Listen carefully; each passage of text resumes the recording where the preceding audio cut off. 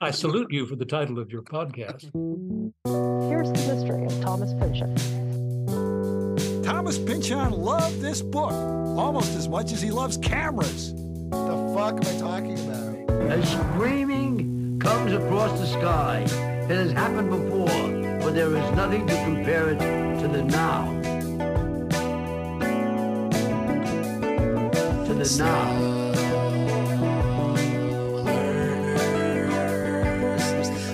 Thomas Pynchon's gravity's rainbow and other inquiries directly related to the text. To the now. To the now. Here's the mystery of Thomas Pynchon. Slow Learners, Episode 4. Covering Gravity's Rainbow, Section 1, Chapters 18 through 21. Today, we finish Beyond the Zero. Do you feel accomplished?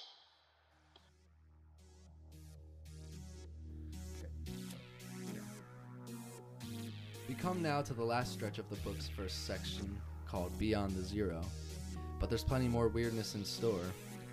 We pick up with some characters from the seance earlier. We learn of the first out-of-body experience of the medium, Carol Eventier, who is being studied at the White Visitation because he can move between the realms of the living and dead. We learn more about other subjects at the White Visitation, including a guy who can change his skin color. This has been useful in the films of the Herero revolutionaries made for Operation Blackwing. These rebels, by the way, are termed the Schwarzkommando. We also meet Eventier's lover, Nora Dodson-Truck, who has developed a theory called the ideology of the zero. What is the zero? We think it's the space beyond death. Folks at the White Visitation seem very interested in this space. Now we get the backstory on Lenny Pogler, another seance participant, who is the lover of Peter Sasha, who is Carol Eventier's control in the seance. Got it? Flashback to Germany, pre-war, when Lenny leaves her husband, a rocket scientist named Franz. Franz's obsession with rocket mysticism makes him an easy target of the Nazis, which puts him at loggerheads with his wife, who is a communist sympathizer. Franz was also a student of the madman chemist Laszlo Jahn. Lenny and Peter summon the ghosts of Germany's former Minister of Foreign Affairs, Walter Rathenau, who was killed in 1922 by a right-wing anti-Semitic paramilitary group. Rathenau's ghost warns them to be wary of secular history, which is his right as a ghost after all, and claims that death itself is perfecting its reign. Then flashback or forward to London, 1944, the big Christmas bash at the White Visitation. Pointsman toasts his dead colleagues and assures himself that their legacies will be preserved in his work on Slothrop. He gets high on himself, and then he gets hard, and gets a blowjob in the utility closet. Then to Roger and Jessica, who are taking Jessica's nieces to a Christmas panto, which is a very British thing. It's a Hansel and Gretel play, and the innocence of this version is cast against the Hansel and Gretel routine played out by Katya and the sex slave Gottfried in Captain Lacero's lair. Roger begins to wonder what will happen to him and to Jessica after the war. The play is briefly interrupted by rockets falling down the street, but the chorus on stage encourages the audience to ignore the reign of doom and death. Now sing along.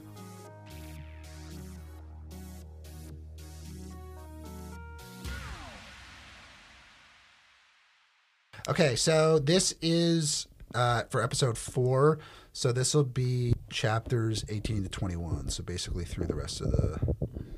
This is the ideology of the zero stuff. This is like something that I feel like I don't understand. Whose theory? Is it Nora Dodson? Nora Dodson-Truck. So we have a character named Nora Dodson-Truck. Who is she, first of all? She's the lover of Carol Eventier, who was introduced earlier at the seance. Yes.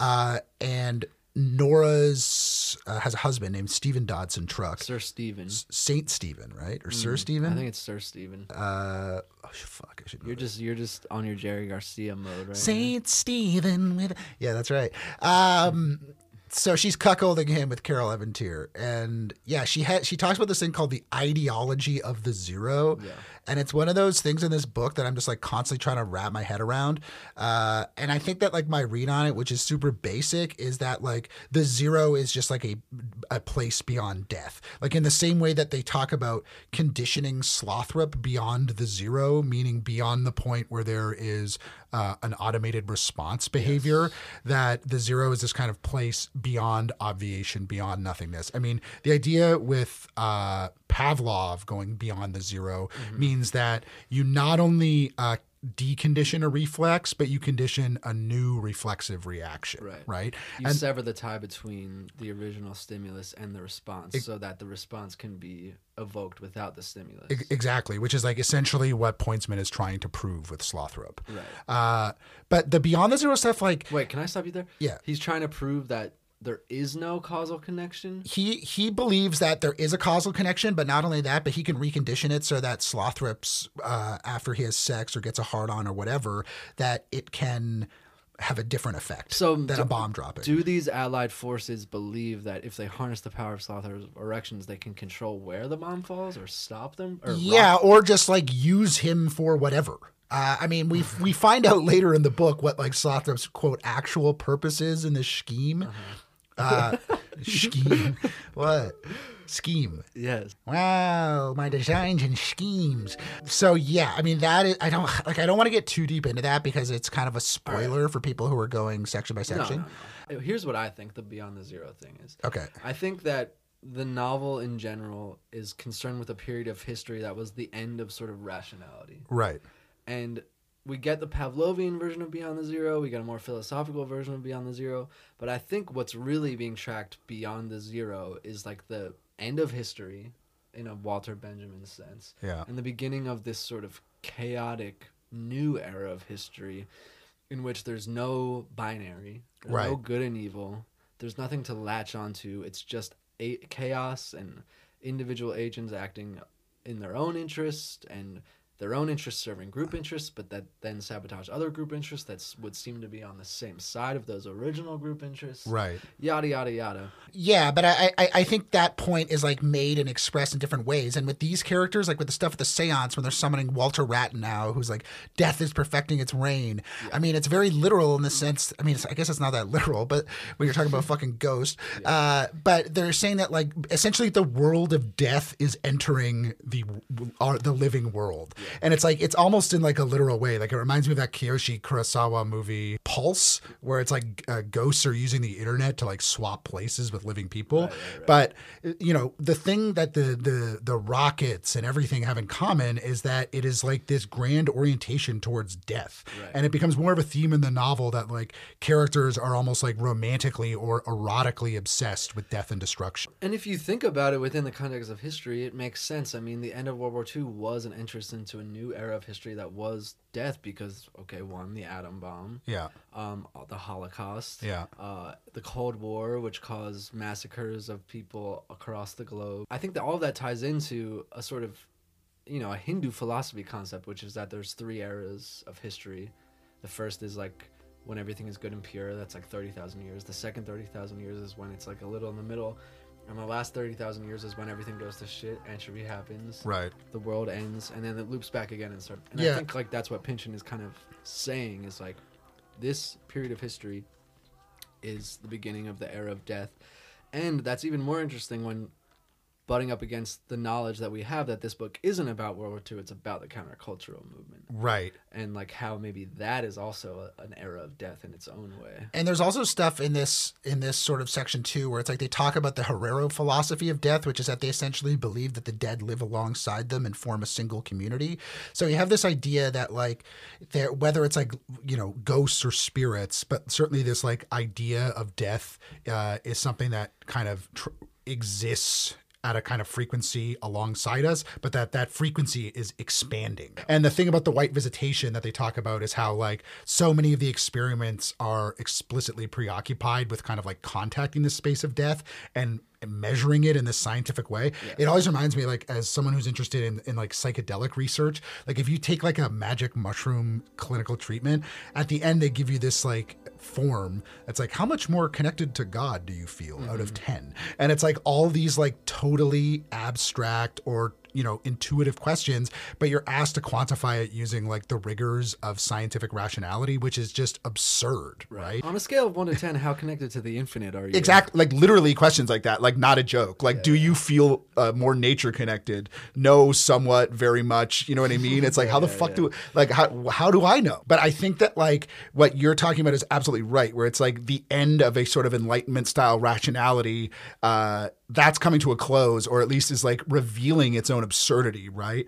But as that revelation is happening, the people who are most invested in that rationality, people like Pointsman, for example, or even Roger Mexico in a different register, are increasingly preoccupied with like holding on to it as it's fading away. And in that sort of organization, Slothrop represents the new. Or I kind of think, and like, again, this will kind of tie in when you get to the end of the novel, but I think that Slothrop is like, is the end of something. I don't think he represents anything new necessarily, because his fate is that where, and again, I don't want to give too much away, but it's like, it suggests the end or a sort of retreat from a mode of existence. The fact that the novel makes attempts to trace Slothrop's history to essentially Puritans who tried to like hold off industrialization to people who became industrialists and hyper-capitalists.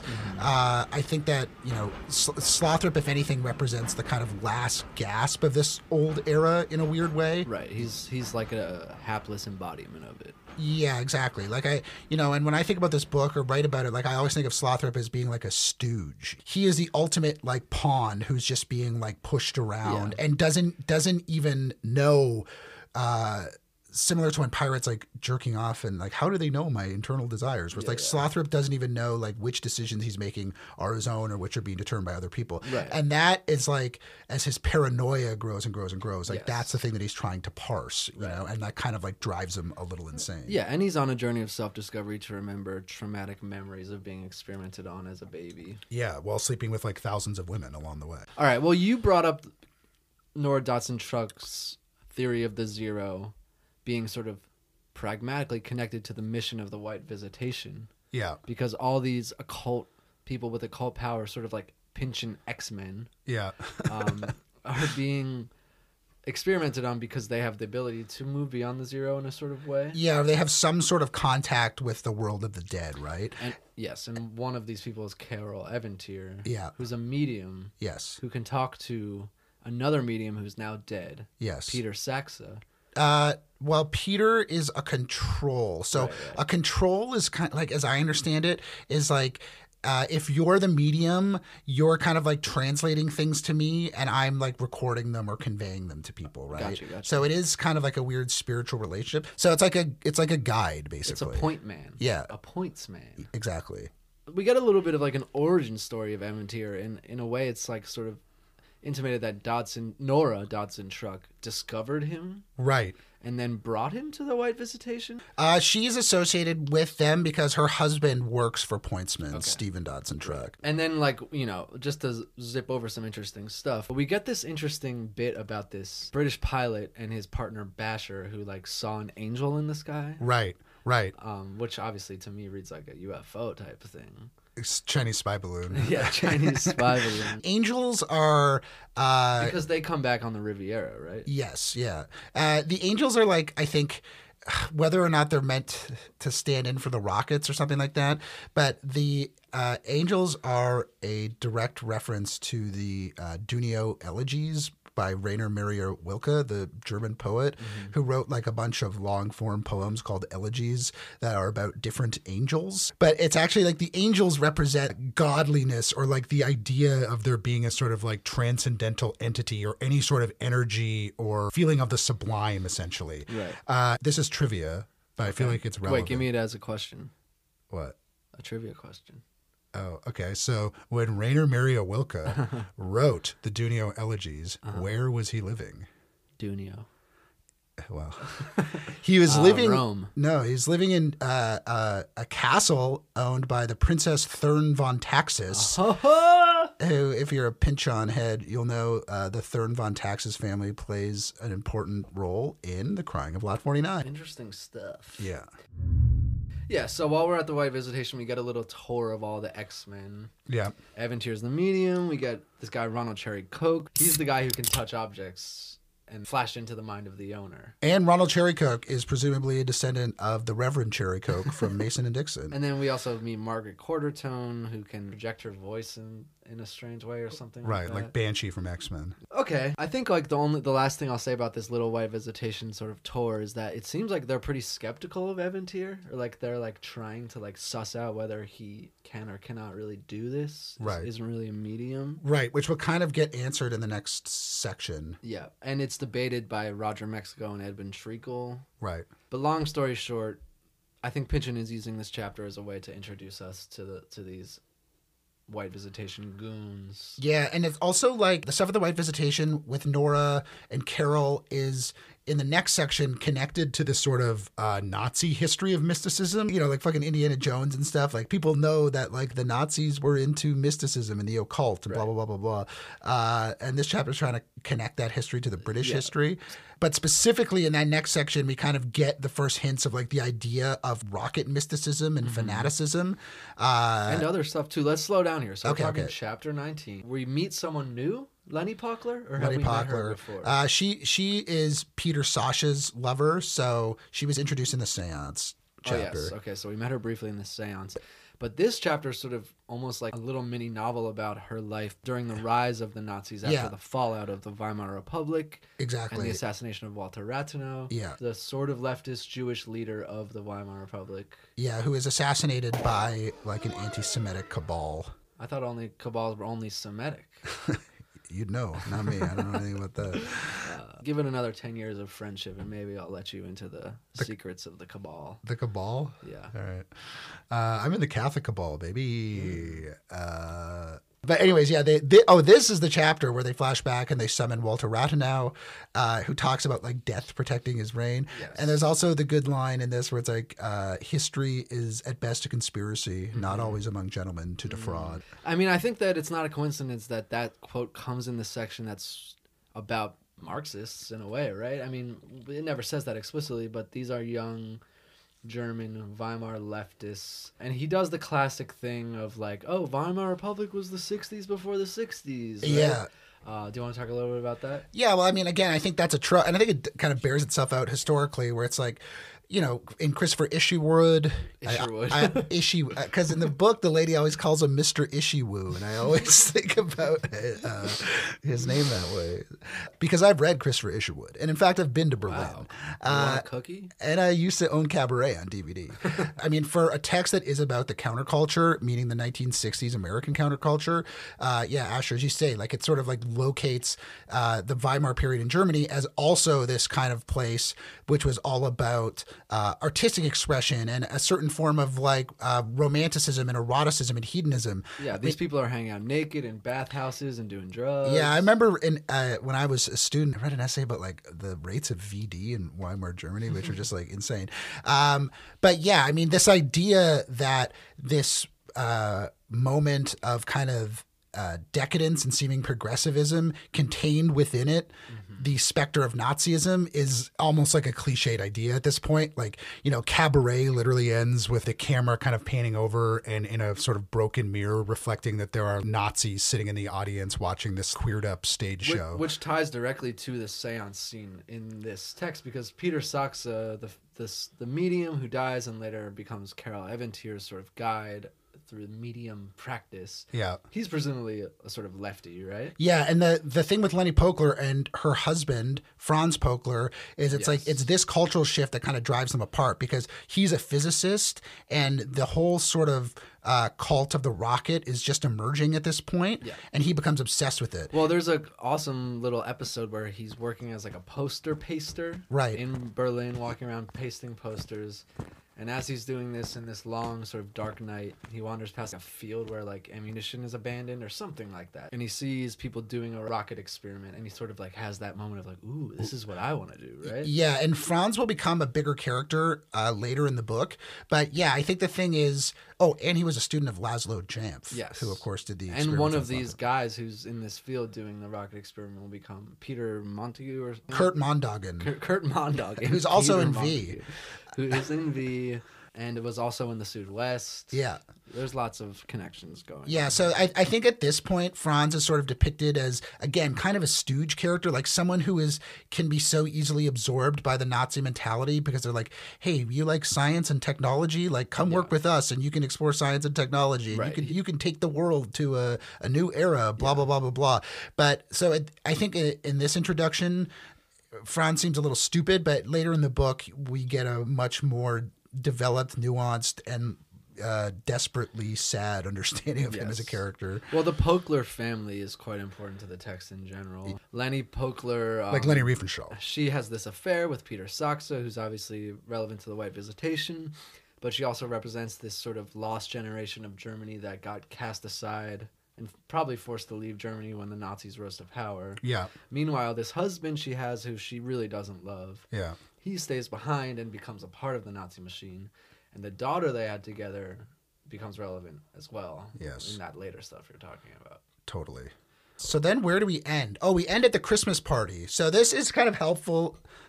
This is kind of helpful in the sense that, like, it's kind of hard to know when things are in this book, you know? But here we know it's the big Pisces Christmas bash, and it's like winter 44. I don't think there's anything much interesting to talk Okay, about. yeah, I think I think, we should just say that Pointsman, gets a blowjob from his secretary. We already talked about that in the summary, though. Yeah. Do-do-do-do-do. Oh, the Paranoiac City? Oh, yeah. You want to explain the Paranoiac City? The city paranoiac, yes. So the city paranoia, it's a drunken conversation between Pointsman and Thomas Gwen Hidway.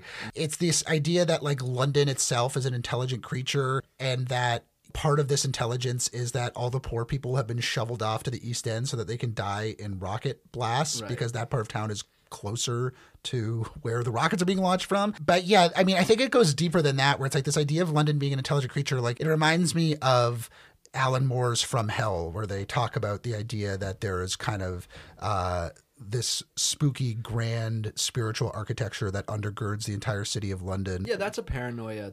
That's paranoid literature. Totally. And the city is like a character. Hey, man. Yeah. My favorite thing about your story was how London was, like, also a character. My favorite thing is how all your characters are like settings. This is the thing with this book, is it's like the individual characters are always just kind of like, way more so than in real life, I think, just totally open with like whatever crackpot frame they have for understanding the world. Who is Thomas Gwen Hiddy? He's a doctor? Yeah, he's the only other guy who's in that group of 7 that has control of the book. So him and... So he's a Pavlovian doctor. Behaviorist who's like in with the Pisces White Visitation crew, and he's like basically one of Pointsman's only friends. And then we end this little section, and we're about to end the part. We end with Roger and Jessica again, which probably shows you that they're quite important to Pynchon textually. They're at a panto. They're actually at Jessica's sister's apartment after a panto. Right. And the panto was Hansel and Gretel. Yes. Which has got to be ahistorical, right? Like, during the war in Britain, they weren't doing any German type shit. Like art. I don't think they were like doing any of that. You think that, like... I think they had a ban on all German media, folktales, anything. They wouldn't call them like Hank and Gertie or something. Oi, Hank and Gertie. Oi, Hank. Yeah. You dropped your breadcrumbs. Yeah. Stop snacking on the house that's made out of gingerbread, Hank. Yeah, I think the only thing really important to say here is that Roger has this premonition that Jessica will leave him for her husband, Jeremy Beaver, who is the war to Roger. And also, I think that there is, when we get to the very end of the book, there's stuff happening in this section that echoes with like the very ending of the book, which is that like at the panto, bombs start falling, and you have this kind of like group on stage who are trying just like to get everyone to sing along, to sort of sing their way through it. Again, reminds me of in Nashville when Haven Hamilton is like, the woman is assassinated. And he's like, oh, okay, let's all just keep singing. And that is something that, comes into play like literally in the very end of the book. Right. So since we're reaching the end of part 1, maybe we should just like tie part 1 up in a neat bow. Right. So what happened in part 1? Well, we learn about the major characters of the book, namely Tyrone Slothrop, Ned Pointsman, Captain Blacero, Katya Borgesius, Jessica Swanlake. Well, Pirate and Osby aren't really main characters, but Roger Mexico. Jessica's not even a main character, really, but Roger is. Carol Eventier, Peter Sasha, Lenny Pokler is the guy who sweeps the White Visitation. Katya. Yeah, Gottfried. A bit of Einstein. These are all major players who will do major things later in the text. Gavin Trefoil, Yeah. of course. And this, I think, like, who can change himself to any race he wants to be. Just color. He can't change his race. He can only change his skin tone. Well, what is race, man? Oh, true. Well said. And I think part of the narrative pleasure of the novel in general is getting past this first section and Yes. starting to see how these disparate characters are going to weave together. Definitely. And I think one of the things stylistically that the book does that makes it, quote, difficult is that, like, most books or stories conventionally work in the opposite of this.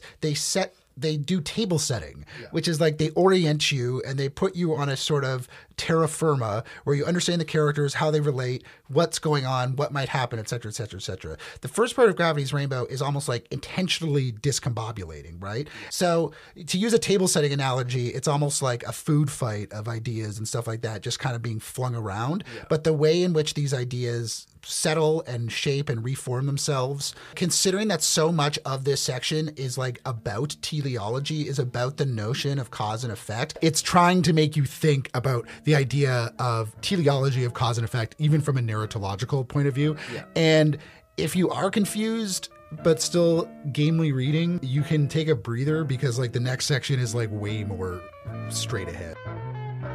Saint Stephen with a rose, in and out of the garden he goes. Country garland in the wind and the rain. Wherever he goes, the people all complain.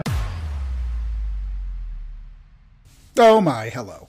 So this episode, we wanted to talk to someone who could put the weirdness and strangeness of the novel so far, its mix of forms, its shifting of perspective, its general sense of discombobulation in historical and literary context. So we spoke to a crazy, smart gentleman. That's what it says on his diploma. David Cowart is Louise Fry Scudder Professor of Humanities at the University of South Carolina, and he's published several books of 20th century literary criticism, including 2 books about Thomas Pynchon. One is Thomas Pynchon and the Dark Passages of History, which, believe it or not, I actually own and have read. And the other is Thomas Pynchon's Art of Allusion, which Asher owns. And we've read both of them. So between the two of us, we could cover this guy's 2 books on Thomas Pynchon. He's also written books about DeLillo, Histories of the Contemporary Novel, a book called Literary Symbiosis, The Reconfigured. It can seem like pretty daunting, brainy grad school stuff, but one of the reasons we love his writing and want to have him on is because David can really talk about Pynchon in a way that's extremely accessible. And if you've ever read Pynchon and if you've ever tried to write about him, you know how difficult it can be to just straight up explain what he is doing and what the action of his books are. I mean, we have difficulty doing it on this podcast, episode to episode. So David was a great guest. We spoke to him on an early Sunday morning. He was so generous with his time and insight. So here's our conversation with Professor David Cowart.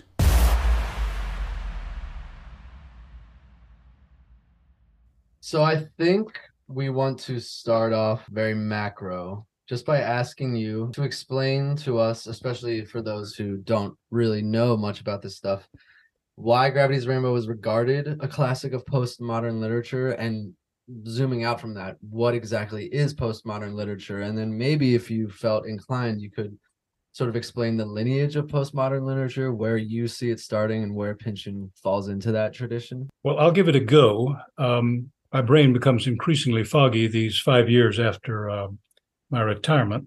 Gravity's Rainbow, dating from 1973, is a sort of consolidation, I suppose I would say, of Pynchon's leadership position in postmodernity and postmodernism. And perhaps you make the distinction, postmodernity describing a cultural phenomenon, postmodernism, more specifically literary. Pynchon didn't invent it. You could go back to Juna Barnes, or you could go to Nathaniel West, Gertrude Stein.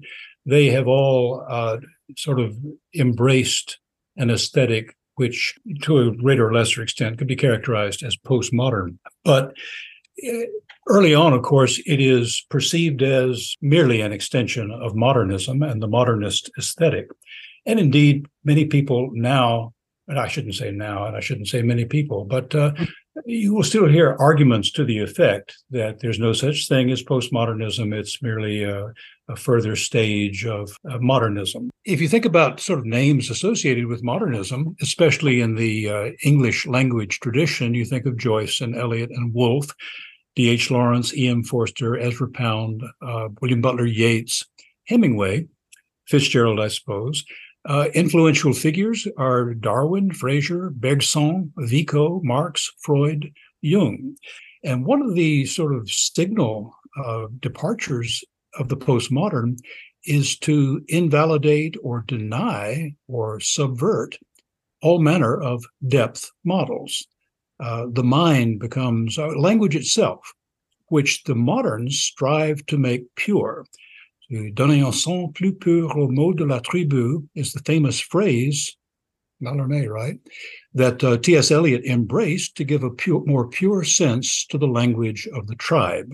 Well, the postmoderns, subject to some new developments in theory and in linguistics, see language as something that is ultimately really all surface. So language is a gloss on top of things. So that's one of the signal differences. And I'm probably going to run into some problems when I say, okay, here's Pynchon doing this. Mm-hmm. But the influential figures or the names we associate with the postmodern are, in my view, Borges, Nabokov, Pynchon, of course, Calvino, Eco, Barth, Hawkes, Barthelme, and Don DeLillo. The influential figures are Saussure, the linguist, Wittgenstein, the philosopher, Heisenberg, the physicist, Levi-Strauss, Barthes, Derrida, Lacan.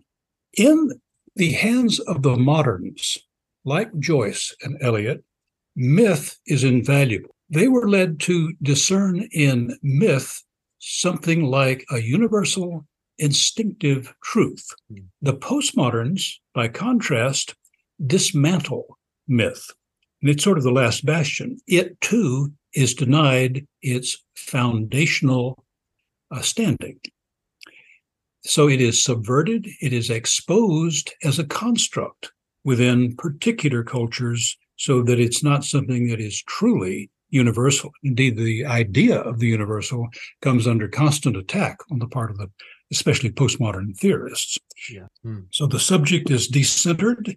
We no longer have a reality sought in consciousness or in the depths of the unconscious because the subject itself, the sense of who I am, is decentered. There's no stable ego. Quite literally by the end of Gravity's Rainbow. I do have just a quick follow-up. So you've described all these myths and sort of patterns of life that the postmoderns are deconstructing or trying to destroy or being contrary. What is left behind and what do they believe in, I suppose, in replacing all these things they're deconstructing? Well, damn little. What you can do is perform the things you want to represent honestly. Mm-hmm. I don't say represent accurately because with postmodernism comes what's called a crisis of representation. But there's the one definition, I believe, I think you quoted somewhere where postmodernism is about creating new worlds as opposed to faithfully representing the consensual reality that we all stumble through. Thank you so much for remembering that for me, because that is really central. And we must credit a brilliant scholar whom you should try to get to do a podcast as well. Maybe you have already, Brian McHale. The, what should we call it? Essential premise of modernism is epistemological. It's about knowing. Mm-hmm. The essential premise of postmodernism is making reality or ontological. The idea that what you want to do is not represent the world that we live in, but to make a world that is self-referential and reflexive. It's only about itself. It's not realistic. You're not going to hold, as 'twere, the mirror up to nature, which is the Shakespearean wonderful formulation of a traditional idea of art. Instead, you're going to signal constantly to your reader or your viewer that this enterprise is going to be self-referential. Some people say self-reflexive. I think that's redundant. It's just reflexive. It's about itself. The famous visual example is Las Meninas by Velázquez, which is elaborately arranged so that you occupy the place of the two monarchs who happen to stop by to look at the painting in progress and are seen in a mirror far in the back of the room, while the artist himself looks towards them from his canvas. I wanted to ask about the concept of meta narratives. Let's just talk about Gravity's Rainbow specifically instead of broad sweeps. Pynchon is not sort of grafting a quotidian narrative onto a mythic structure as Joyce does in something like Ulysses. Yes, he does. He does. I mean, okay, well, let's talk about that, because what I see in the book is destabilizing something like a meta narrative, but bringing in things from high culture, from low culture. And I guess what I'm thinking about is that sort of Edward Mendelssohn's idea of the book as an encyclopedia, and an encyclopedia not only of official history, but of detritus and of the sort of cast-off pieces of culture that kind of coalesce in the book. Yeah, the preterite. Exactly. Yes. But you kind of interrupted me to say that it does have that sort of meta narrative. What do you see as the meta narrative? Because what I'm trying to drive at here is, let's put it this way. Asher and I were talking about how in your first book, you do something that very few people can do, which is provide a very coherent 2-paragraph summary of Gravity's Rainbow. And it's almost a cliche when you read about this book that people will say, oh, its action is unsummarizable. It's like, well, no, it is summarizable. So I think that there's kind of a criticism that when you get into this maximalist postmodern fiction, that there is no structure, there is no rhyme or reason to it, and that it's merely a reflection of the chaos and discombobulation of the postmodern world. So I'm wondering if you can kind of help us ground ourselves and our listeners in that discombobulation. Where is the structure? Where is that sort of that meta narrative? My mouth falls open at the sort of wonderful intelligence of this question. Also, to be somewhat daunted by it. Think about Chaucer and the way that he gives you what you take to be actual people, but which in fact, in the general prologue to the Canterbury Tales, are types. Not exactly cliches, but they are the type, the perfect type of the monk, the knight, the lady of Bath, wife of Bath, and so forth. The pardoner, of course, Harold Bloom's the pardoner. favorite. Yeah. Surely this is a real person, but no, it's a type that it was under discussion or sort of widely recognized by his audience. And so this is the kind of dual recognition that people like Fitzgerald and John Keats recognized as basic to literary art in particular. And so Pynchon, I think, brilliantly manages to perform the chaos, and yet he enables ideas about what it amounts to and how we are imprisoned by our stories and by our sort of blinkered perception of reality. How can I talk about the world in such a way, World War II, we all know about that, do some justice to it, and yet also make it embody a dawning recognition of how really different what we take to be reality is. In both all of his books, but I'm most comfortable in talking about this in connection with Lot 49 and Gravity's Rainbow. Each one has a central myth. The personage called V, this female embodiment of an historical moment, is the central myth of V. The Tristero, the secret mail system or communication system, is the central myth of the Lot 49. And the rocket, and rocket teleology, and rocket theology, rocket epistemology, if you will, is the central myth of Gravity's Rainbow.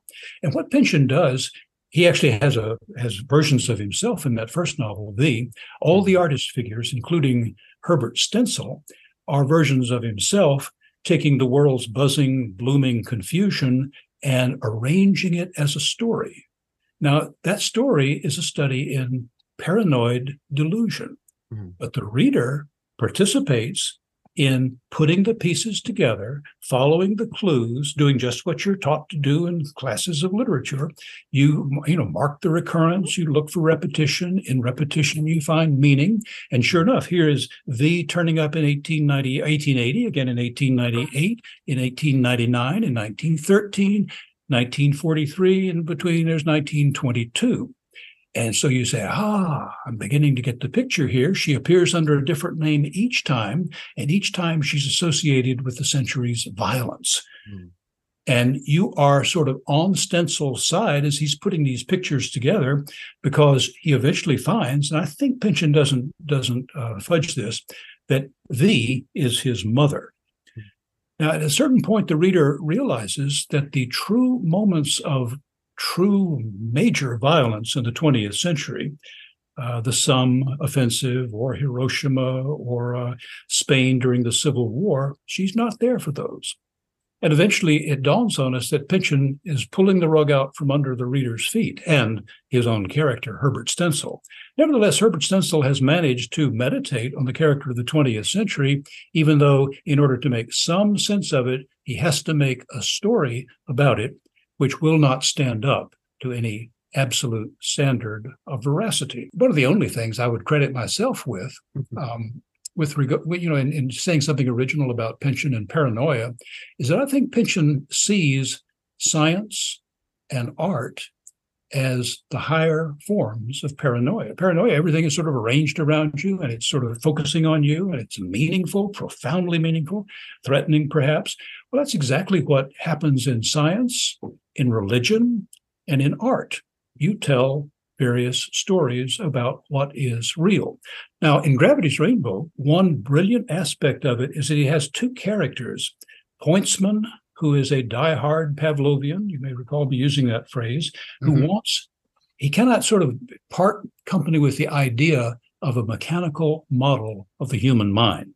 Right. The stone determinacy of every soul is what he wants to figure out. Nicely put. And so he embodies or represents call it a Newtonian account of reality, which is physical and which defers and looks for the element of cause and effect. And he's somewhat troubled by, what's it called? Going out of my head now. There's a phase when the dog keeps responding and it's no longer getting the... is it extermination beyond the zero? Exactly, exactly. And there's another term for it, but you've got the right phrase there. Mm-hmm. So you've got Pointsman on one side and Roger Mexico on the other. Roger Mexico is a statistician and mathematician, and he works with probability and with statistics. And so Pynchon juxtaposes these two characters and thereby juxtaposes two ways of thinking about physical reality, whether it answers to Newtonian physics or whether it is endlessly uncertain. So when Tyrone Slothrop's erotic adventures turn out to replicate the map of V2 strikes in London, you have something that, of course, puzzles Allied intelligence, and pretty soon they're on to Slothrop. What does he know that they don't? How is it that every time he has an erection, there is a V2 rocket coming down? Well, that's a wonderfully imaginative dramatization of something that can only be talked about in terms of statistics, and hence the Poisson distribution curve that Roger Mexico tries unsuccessfully to explain the Pointsman. So you have the evolution out of a Newtonian physics into, call it Heisenbergian physics. More questions? Oh, these are great. Well, just staying on the theme of physics and science, I was interested in, you come across entropy as a concept constantly when you're just poking around, looking into explanations of Gravity's Rainbow and Pynchon, and yet you seem to imply or state outright that that was an early critical lens that people looked at Pynchon with. But you think that there's actually a more complicated lens to view Pynchon with, and that entropy is maybe too simple for what he's doing. I was wondering if you could explain that. Well, I was only sort of deferring to Pynchon's own observations in his introduction to some obscure volume called Slow Learner. Yeah. And A wonderful title. I salute you for the title of your podcast. And in Slow Learner, in the introduction, I believe is where he famously, he didn't repudiate it. He simply sort of was looking back at his own sort of early achievements or efforts and politely deflecting, I think, the natural desire on the part of his readers and his critics to find a key. Yes. The subject of entropy is something I find interesting, and this is kind of getting into the politics of the novel, maybe. But one thing, if I have one criticism of Gravity's Rainbow, no, it's that I feel like it's almost a little nihilistic. And I think that when Pynchon gets into the counterforce idea, the idea of there being a they system that can oppose the totalizing we system, I don't feel like he really believes that that's possible and that the system won't break down. The system will only reconsolidate itself and reappear in a different form of control. So that's where the entropy thing kind of abuts for me. I mean, I find those counterforce passages later in the book so stirring when they all kind of get together and decide to stick it to the man. But and writing as a sort of 60s novelist, I mean, the book was published in 73, but as someone with his at least toe in the counterculture, he thinks that those systems will not be able to oppose the master system and that it will not dissolve. Now, I think he gets a little bit more sensitive, maybe even by inherent vice, a little schmaltzy about that culture. But I was wondering what you think about that. I mean, when we get to the end of the book, do you think there's a genuine sense that the system can break down, that there can be an oppositional force within it, or will those forces just invariably be reified within the system of control? Oh my. I think always that probably, and again, I Fitzgerald remark when he says, the mark of a first-rate mind is the ability to hold two contradictory ideas in the mind, that everything is useless, and yet one is determined to make it better. Mm-hmm. So the other thing to apply to that is Gramsci's wonderful apothegm, pessimism of the intellect, optimism of the will. And so I think Pynchon probably fits into that category. So maybe the answer to your question is, and I say this very tentatively, is that first you sort of go to all the way to the end and see that the likelihood of the counterforce really prevailing or making much of a dent in the powers that be is nearly minimal. But you continue to affirm the idea of a counterforce. You do it in novel after novel, and you fight the fight which you mustn't ever just sort of abandon. I don't think this makes for a nihilistic reading of Gravity's Rainbow, because there's enough incredible hilarity to the book. There's enough humanity to the book. It's funny how initially we thought of Pynchon as a person who, like many postmodernists, produced flat characters. Supposedly the E.M. Forster's round character was something inimical to the postmodern aesthetic. The more one reads Pynchon, the more one becomes fond of and feels like one knows Benny Profane or Tyrone Slothrop or Katya Borgesius or even Captain Blickerow. I think a lot of these thoughts we're talking about, and maybe this is just my personal interest bleeding in, but it almost reminds me of Marx's formulations around capitalism, in that it will eventually destroy itself, but it has to reach a certain pitch and a certain advancement, and that there can still be communist action and communist sabotage of the capitalist state, but the capitalist state eventually does have to destroy itself. And maybe that's sort of what this counterforce idea is acting within that framework. Do you see any bleed over with that? Well, I'd like to see some intimation of the capitalist juggernaut faltering in any of Pynchon's novels. And I'm not sure that I do. And there again, it's a kind of radical honesty on his part. Yeah, I don't want to get too hung up on politics, but I almost view his politics as more anarchic than anything. I mean, that he tends to privilege the benefits of small contingent relationships. I mean, Mason and Dixon is basically a picaresque through different groups of people who are all kind of living in their own way, and there's no necessary harmony that has emerged through the idea of state and nation to unite those groups, or the little gaggle of hippies in Vineland or in Inherent Vice. I mean, I don't know. He has the heart of a punk rock singer, but the blood of a Protestant, Yeah. New Yorker subscriber, I suppose.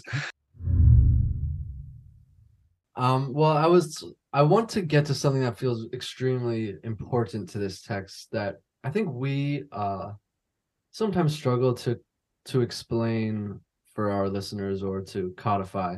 But you write in your book that Gravity's Rainbow purports to be a movie itself. Because I believe you make the bold claim that at the end of the novel, we're kind of jumping ahead here for our listeners, that everyone is watching Gravity's Rainbow as a movie when that rocket is dangling at the final Delta T, which I think is a pretty radical and interesting suggestion. Well, I think that what metaphorically is transpiring as we, cast our eyes on the page is that we are looking at what is imagined as, I think, I'm not sure I could, put my finger on the moment where, or phrases where it says you're really watching a movie or this really is a movie. But one of the better, even though it's more or less accidental, one of the better comments about the little squares that Right. signal a shift in Yes, at the end of each these chapter, are film sprockets. Yeah, Right. Yes. At the end of each chapter, of course, the book is replete with cinematic reference. Very important references to German cinema. Siegfried Krakauer is hovering over the text in a variety of ways. Well, it seems to me he's almost certainly seen a lot of German silent cinema. That struck me as truly knowledgeable because early on in writing the first book, I my own sort of immersion in German silent cinema was fairly fresh from undergraduate days.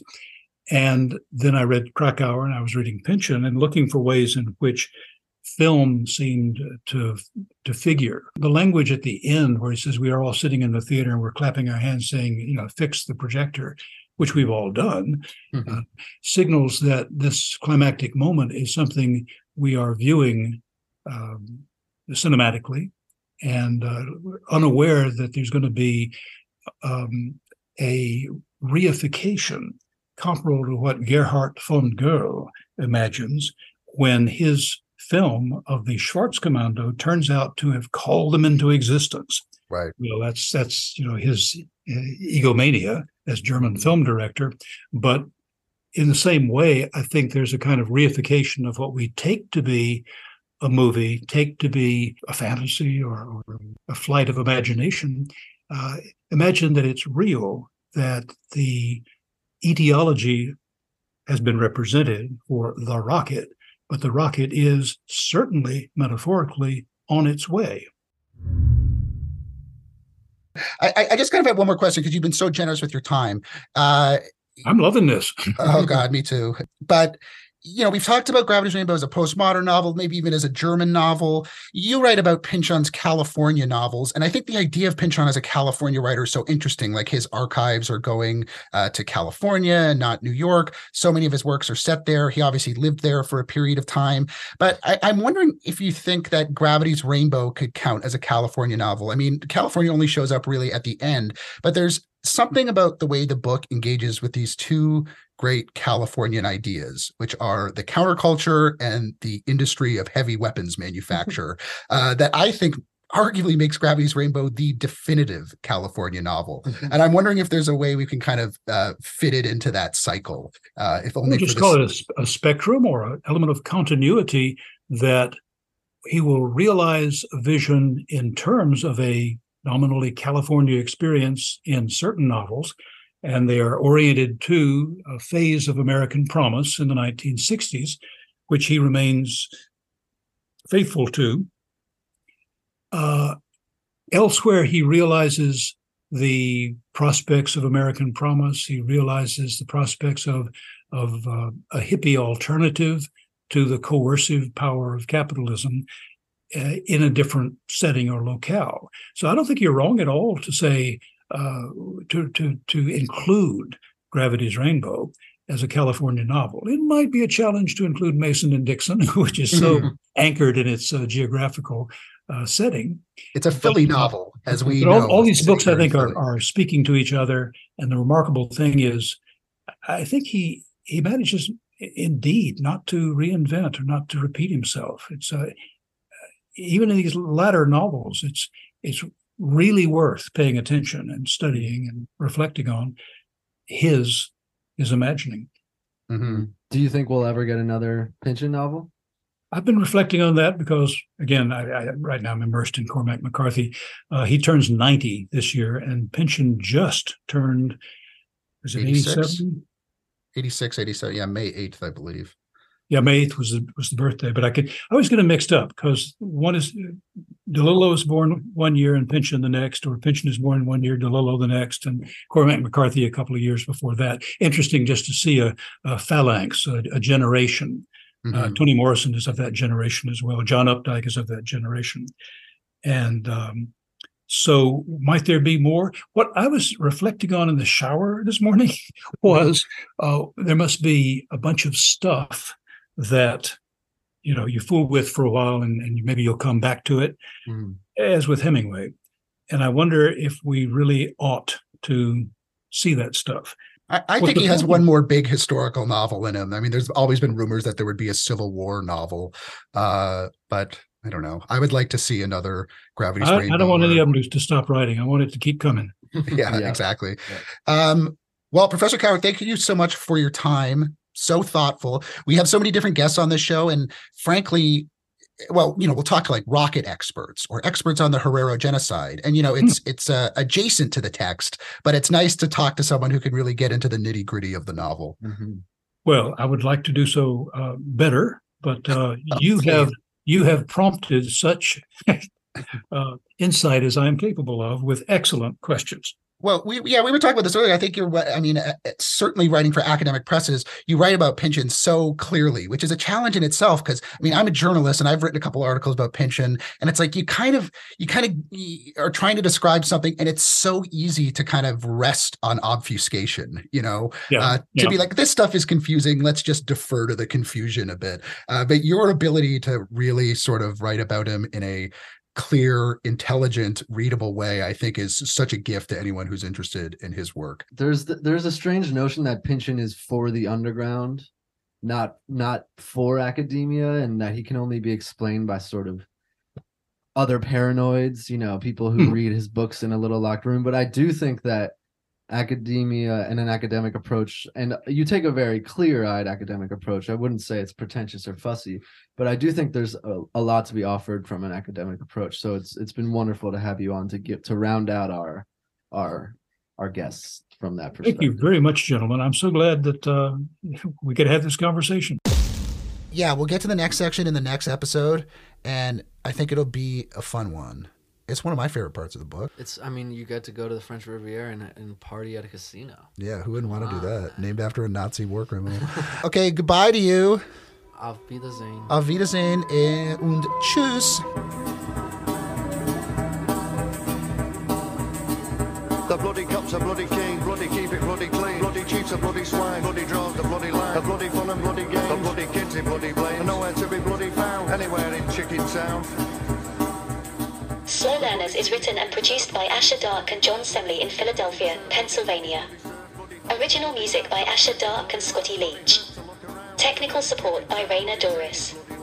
Read John's Gravity's Rainbow Guide at www.gravitiesrainbowguide.com. And remember, we love you.